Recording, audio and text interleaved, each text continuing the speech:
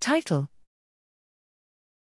Opportunities and Limitations of Genomics for Diagnosing Bedaquiline-Resistant Tuberculosis, an Individual Isolate Meta-Analysis. Abstract. Background: clinical bedaquiline resistance predominantly involves mutations in MMPR5, RV0678. However, MMPR5 resistance-associated variants, RAVs, have a variable relationship with phenotypic M. tuberculosis resistance. We performed a systematic review to 1. Assess the maximal sensitivity of sequencing bedaquiline resistance-associated genes and 2. Evaluate the association between RAVs and phenotypic resistance, using traditional and machine-based learning techniques. Methods: we screened public databases for articles published until October 2022.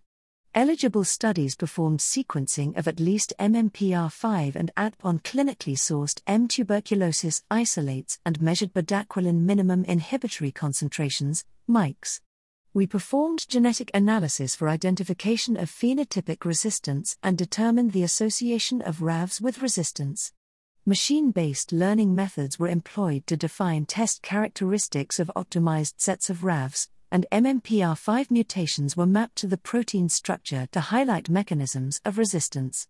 Results: 18 eligible studies were identified, comprising 975 M. tuberculosis isolates containing greater than equals 1 potential RAV, mutation in MMPR5, ATP or PEP, with 201, 20.6%, demonstrating phenotypic bedaquiline resistance.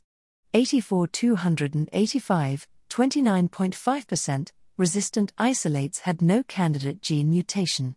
Sensitivity and positive predictive value of taking an any mutation approach was 69% and 14% respectively.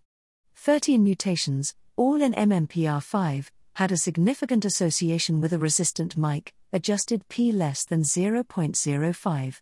Gradient-boosted machine classifier models for predicting intermediate/resistant and resistant phenotypes both had receiver operator characteristic C statistics of 0.73. Frameshift mutations clustered in the alpha-1 helix DNA binding domain, and substitutions in the alpha-2 and 3 helix hinge region and in the alpha-4 helix binding domain. Discussion: sequencing candidate genes is insufficiently sensitive to diagnose clinical bedaquiline resistance, but where identified a limited number of mutations should be assumed to be associated with resistance.